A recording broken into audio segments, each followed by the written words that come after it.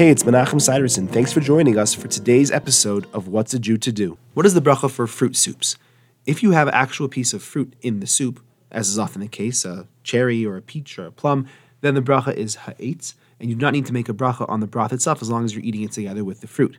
There are many fruits that are ha'adama, like strawberries, rhubarb, and pineapple. If that's what the soup is made of, obviously the bracha becomes ha'adama. If the soup contains both fruits that are ha'etz and fruits that are ha'adama, you should follow whichever is the majority. However, unlike vegetable soups, if you're eating only the broth of the fruit soup and you're not actually eating the fruit, the bracha is shahakol. The reason is, since fruit is less commonly cooked and it's not really like vegetables, we don't say that the water of the fruit soup requires the bracha of ha'etz or ha'adama.